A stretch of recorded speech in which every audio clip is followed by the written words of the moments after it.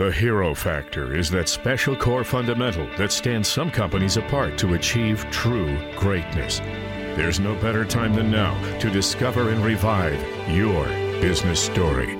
Your origin story begins now. What does authenticity mean to you? How important is it to your business, to your culture, to your bottom line? How do you find if your employees are truly authentic? Well, we're going to find that out today. We're going to get real right here on the Hero Factor. I'm talking with Meg Manke. She's a senior partner at the Rose Group International. She has a passion for helping others realize their full potential, breaking down social and personal barriers, changing their story. Her innate ability to recognize opportunity and weakness and present a strategic solution is unprecedented in today's world of business. Her studies in organizational psychology and mastery in leadership concepts ensure that your people are taken care of, period. So let's get real with Meg Manke. So I want to start with a quote from my book, The Hero Factor, and it says as such: I think the thing that really tells you whether or not you're on the right track is what people say about you and your business at the bar. Because when people are a few beers in, or even if they're not, they're just comfortable enough to talk about things the way they want to talk about them. That's where you hear the most important things. Being in HR, I kind of base the success of the year in terms of employee engagement on the conversations that we would have. So if you've had people who were saying, I just don't really feel good about this, or we work too many hours, or the equipment doesn't run right, or I don't like the policy changes, I would kind of know that we had to straighten some of that stuff up. I will say more often than not, of course, it was good. When you have an inspired employee, 10, 12, 15% extra effort means a huge thing to the bottom line. But it's not something that can't be measured or can be measured the same way traditional performance indicators are. And that, of course, is what you said, Meg, when we interviewed you for the book. What do you think about a statement like that? Well, I said it, so I think I'm right. But I think that's good. That's a good position to take right off the bat. I like that. Yeah. I mean, it just is true over and over again. It's the things that you hear after 4 p.m. From people. And like I said, whether they've had a few drinks or not, they're going to tell you what they think. And I think the other thing that's really interesting about it that I didn't put into the comment was that if they trust you, you'll hear what you need to hear. And that's a really important part of being an authentic leader, is that you develop trust with your workforce. So why do you think people aren't transparent in conversation? That just blows me away, because I'm probably one of the most transparent people that I know. I think you are as well, Meg. That's one of the reasons I really like you, is because you say things, and I say the things that most people are thinking. Why do you think most people are not transparent? Well, as you said, we are a pair about being transparent, so it's probably not a mystery that we'll solve. But I guess my thought is people are scared. They're scared to throw their opinion out there, that someone else might judge them. I think in today's business environment, especially as a leader, you have to be very thoughtful about how to be transparent with your workforce and with all your stakeholders, your executive board, your shareholders, the public, especially if you're publicly traded. But I think that, we've almost taken it too far, that we need to be more transparent as leaders and just people in our lives, because what's it going to hurt? I mean, are you going to piss a few people off? Sure. But are you out to be everybody's friend? I mean, I'm not. No, well, and I don't think that's our job, is to be everybody's friends. I also don't think it's our job to give every kid a trophy. And I think we've been coming from that for a long time. And therefore, that's been a real issue for us. I mean, I had an issue yesterday where I was talking with an employee, not a bad thing or anything, but I was talking to somebody and they said, well, I really don't want to talk about that because I don't want to throw them under the bus. I go, well, what do you mean throw them under the bus? Are you maliciously just going to push them?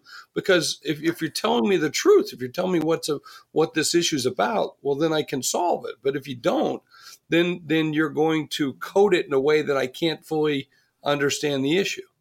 And so it's almost like you're going to lie back to me because you think you need to put some filter. I just don't understand, which really means people aren't being authentic in the conversations. And so what does being authentic mean to you? Well, I think being authentic gets confused a lot with being original, and being original nowadays means you're disruptive. At least this is my perspective. So, for me, really, what authentic means is being true to yourself. When I was I think I was a freshman in college, and I was the first person to graduate from Creighton University, go Blue Jays, with a degree in business ethics. And in one of our ethics classes, a gentleman came into our class. He was in the C-suite, at the C-suite level within Union Pacific, which is headquartered in Omaha, where we were. And he said... And that's a railroad for those people that don't know, that aren't from the Midwest and don't understand how your goods get shipped across country. Yeah, that's right. Yeah. But he said, do you know what I keep in my breast pocket of my jacket? Always have since I started my career. And we're all like, oh, I don't know, mints or your business card or whatever. And he said, no, it's my letter. A flask of whiskey, maybe? A flask of whiskey. Yeah. Kleenex. And he said, no, it was my letter of resignation. Because he said, if any organization or person was going to challenge my morals, my moral compass, that wasn't a company I was willing to work for. And so I really, man, that just stuck with me. And I think being authentic is all about, standing on your principles. Of course, there's a bit about picking your battles and obviously being respectful of other people's opinions. But I really think being authentic, as far as leadership goes and being a hero leader, is you have to lead the charge and believe in your gut when you go to bed at night that you mean what you say. Well, I think it's spot on. How do you think, or what are some ways that you find authenticity? I mean, you can't just like drink a drink for it, I don't think, So what are the ways that you find that to be authentic? Yeah, I'd say, I think the best way to find out how you're authentic to other people or how it shows up, or what it is that's important enough to you that you'll stand up for it, is to challenge yourself. Go outside of your comfort zone. Have conversations with people that you're not comfortable about. Bring up things that people are going to disagree with you on. Don't surround yourself with people who are just of your kind and mind. I think that's the best way to learn how to be authentic, is because if you're in a conversation with somebody and they say black and you say white, you have to decide, do I really, really, really mean white? And if I do, what am I going to say to prove to not only other people, but myself that I mean it? So I think that's the best way, is to engage in challenging conversations with people who don't always agree with you. I think that's spot on. In fact, you'll find that white has many shades, right? Yeah. Especially the more you have those conversations, as does black. And it's an interesting theme, because this is in the book pretty heavily, where I talk about diversity and being inclusive in cultures, and that great hero companies are very much inclusive and diverse in terms of not just the color of people's skins and whether you're a male or female, your sexual orientation or whatever might be along those lines, but certainly in thought, because I find that the more diverse we are, the more inclusive we are. The more inclusive we are, the more diverse we are. And so I think that gets back to that, you mentioned earlier about that gentleman from Union Pacific, about having that moral compass. And I think that helps us by having disagreements, by having arguments, by having healthy debate. It gets us to a greater moral compass. And I don't want to say, I don't know if I'd use the word moral, but value-based compass. Maybe that's a better word. Because my morals are different than yours and my values are different. But I can usually, if I have good values, I can be inclusive of other people's opinions, even if I think you're an idiot. Right? Yeah. Yeah. Do you ever have conversations like that where you have like you're thinking, you're talking to this person like, man, I don't want you over for dinner, but I love having a discussion with you? Oh, all the time. I love to argue. And really for the sake of just understanding someone else's or debate rather, I guess, just for the sake of understanding somebody else's perspective. I treasure those moments because and I think it's great when you can find other people who invite the conversation too. And so you can say, well, tell me more. Actually, my business partner and I, Rachel, have conversations like that all the time because we see the world similarly enough to work together, but definitely in very different ways. So it forces us out of our comfort zone and to say, well, what are you talking about? Or why do you say that? Or what does this even mean? And have a great conversation. And we both have an opportunity to grow. And don't you find that those conversations put you in a clearer understanding of who you are and what you're about? Absolutely. Absolutely. Because it gives you an opportunity to understand what you're not about. I think that's the real treasure. Yeah, that's a good statement. I like that statement because I find myself most of the time, and I tell a lot of people this, I've been working on a new program that we've got here at the Hero Club and the C-Suite Network. And in that discussion, I've been telling people that many times the things we're going to find out by working together are the things we don't want to do. Yeah. Yeah, which I think is really good because it's like, no, I don't know exactly what I want to do, but I don't want to do that. And I think that's a good kind of conversation. How important is finding that authenticity to like your company culture and to your bottom line? Yeah, we talk about that in our business all the time. And that's kind of the very essence of how we support our clients. And that's the thing we start with always is your values statement. And the part in the book, in the Hero Factor that I just love is where you talk all about, I don't really give a shit what your value statement says, what the words say. Effectively, they all have the same sort of premise where, we're going to go forth and change the world and be, now environmentally sound, safety conscious, and make sure that, there's gluten-free options in the cafeteria or whatever they all say. But it doesn't matter about it. It's about what it feels like. Are you living those values as a leader? And I think that's I know if you're not doing it, nobody's buying it. If you don't drink your Kool-Aid, nobody else is going to drink it. So I think it is the most integral piece of being a successful leader and having a successful organization. Do you live your values? Heck yeah. So our core values within our organization are leverage the energy of your people,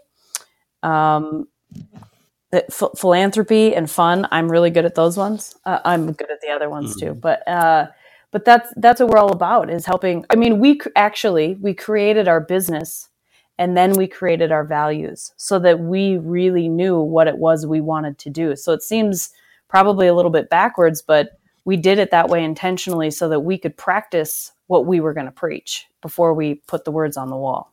Do you think you fall short of it? Oh, yeah. Once in a while. I mean, certainly nobody's perfect. I think that there are days where we don't have fun. There are days where you got your head down and you're working on something that, like you said, you don't want to do. Or there are days where you've been traveling for 5 days in a row and the weather's crummy and everybody's a little bit cranky and we're not kind to each other. And there are times where if we have debates and it turns into a heated debate, we're not actually taking the time to leverage each other's energy and actually think about what's best for the business. So yeah, I think good organizations fall short, but there's also the lessons and failures. So I think it really creates yet another opportunity to grow. Yeah, I think what's interesting is that you have values and you live those values. You might not always live up to them exactly the way you want. Like, even as I was doing the audio for the Hero Factor, there are parts of it that make me want to cry because of the kinds of stories. There are other ones that want to make me just go punch somebody, which I actually tell that story in the book. And so, but what I find myself is, man, as good as I think we are, we're still not as good as what we could be. And, and I loved your comments just a second ago. Sometimes we get a little pissy. Sometimes we get a little, we get a little grumpy. We get a little this, a little that, but that's still not living outside of your values. It just means you could do a better job. Right. And no one died. You're going to have some times where it's just not, and you make a mistake here or there, but that doesn't mean you're not trying all the time. Well, and I think the real great thing about an authentic environment within an organization is that if everyone lives authentically, then it gives you an opportunity to say, man, I'm having a bad day and I'm really crabby and this is why I'm pissed. And maybe it doesn't have anything to do with work. It could be a kid. It could be a dog. It could be, whatever, your mother-in-law. But you can say that, and that person can say, all right, cool. Can I help? And if not, you want to talk about it, or do you want me to leave you alone and let's just get our work done? Or just leave you alone. Yeah, that's okay. It's all right. I need cave time every once in a while. Yeah, so I think that's another really great result of having an authentic organization, is that you can use it both ways. So I know you grew up what we'd call West River, which is the other part of the state, and where I kind of grew up. And do you think that had a bigger impact on you being more authentic because of the way you were raised out there as I want to say cowboy, cowgirl, and meaning, just like it is what it is, and there's no sugarcoat. Yeah, yes, I think it had an impact. I think I didn't really, I didn't respect it the way I do now when I was younger, until I started meeting people who didn't grow up like I did.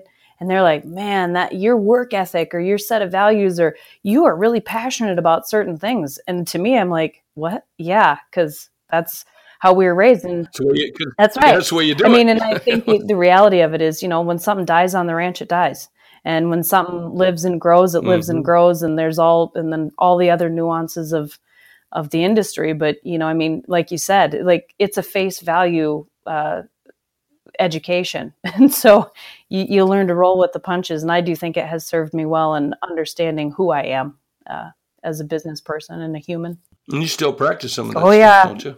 You're still out there roping and branding. I saw some pictures on your Facebook page. Yep, going to the ranch on Friday after the holiday to help Dad get some old cows to the sale barn. So, yep. Is that right? There you go. I was going to say you're not a vegetarian, are you?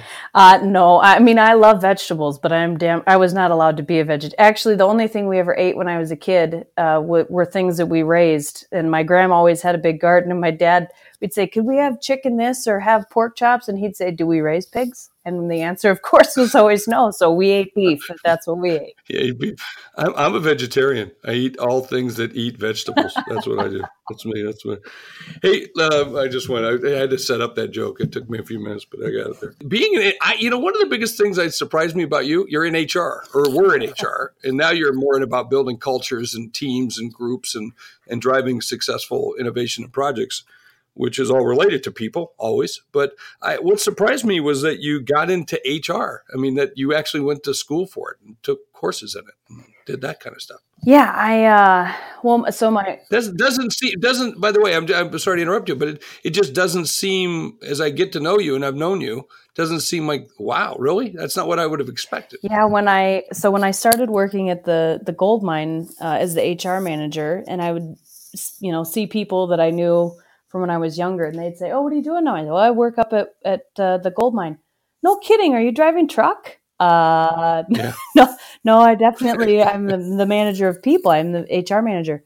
They let you be in charge of people. And how do you, what? And I'm like, what the hell? I thought it was a natural fit, but, so the thing that's interesting for me is that, to me, HR is all about understanding what motivates people. Now, that's sort of a duh statement, and it's kind of bullshit bingo lately, but truly actually and then to talk to people about those things and be real with them. If you're in an office with a bunch of finance people, you're probably not going to drop a lot of F-bombs.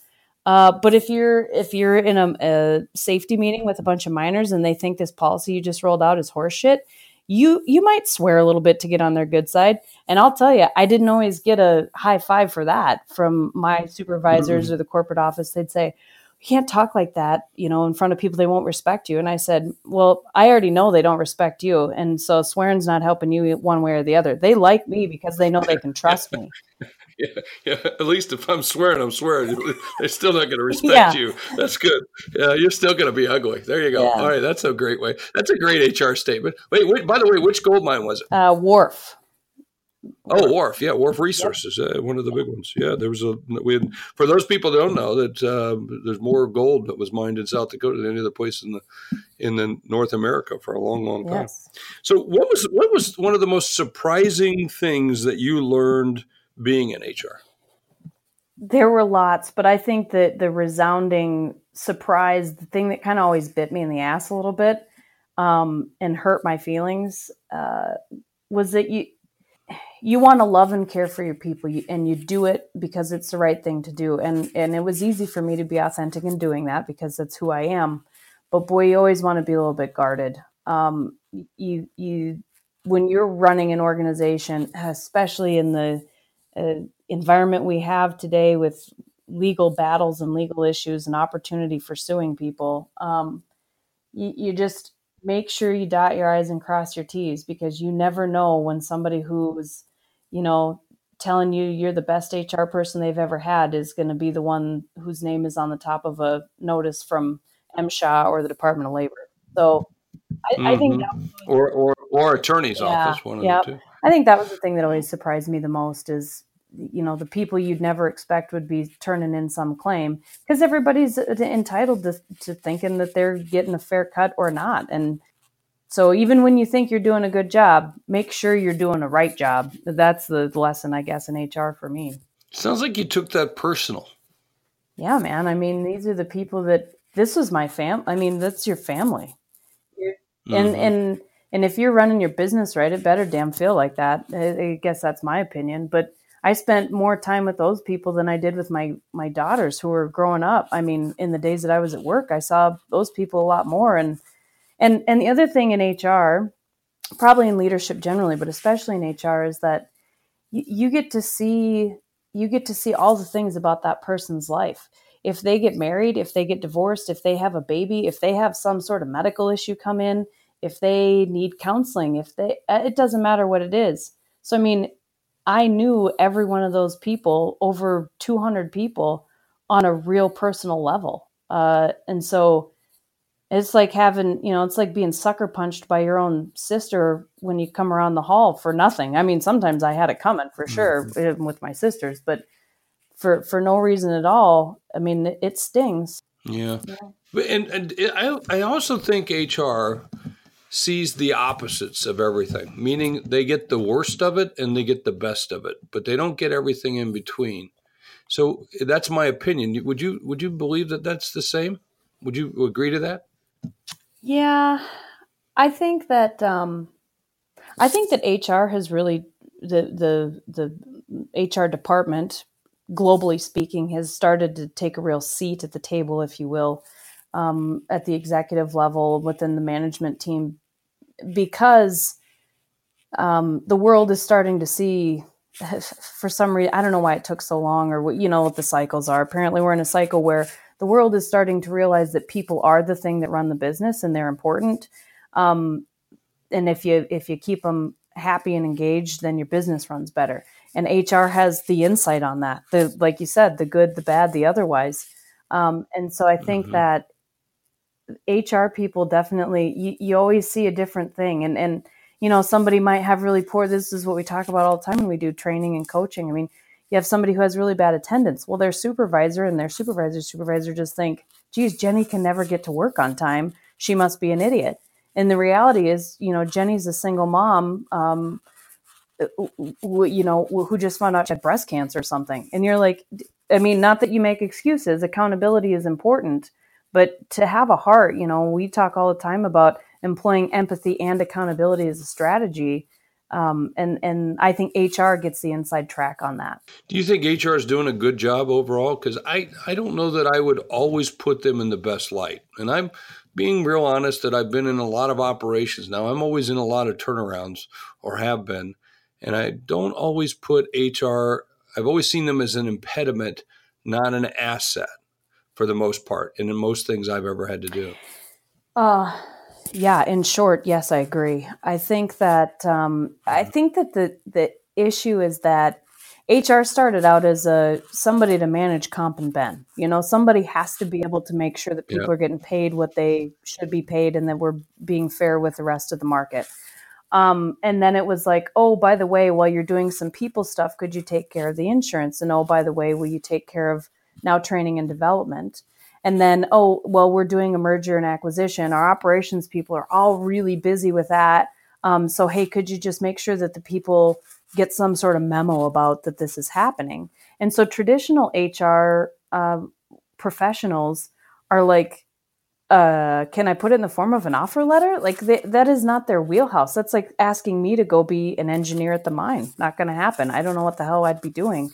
And so, yes, I think they're an impediment. I don't think it's intentional. I think that they have sort of been put in a role that has been added to and garbaged on a lot. And unfortunately, there hasn't been a lot of time spent trying to undo that. And so organizations are sort of left with this hodgepodge of people who are sort of experts and really learned, on the job. And now they're trying to lead major changes. And a lot of times when we talk to these HR people when we're doing our client calls, and they're like, yeah, I don't know, man, I was doing, compensation research last week, and then the COO came and dumped this thing on my plate because we're buying a place in Canada. And so now I guess I'm going to learn to speak French Canadian. So I agree with you. Yeah. It's a mess. Hey, well, listen, you and your partner, Dr. Rachel M.K. Headley, have a brand new book out called IX Leadership,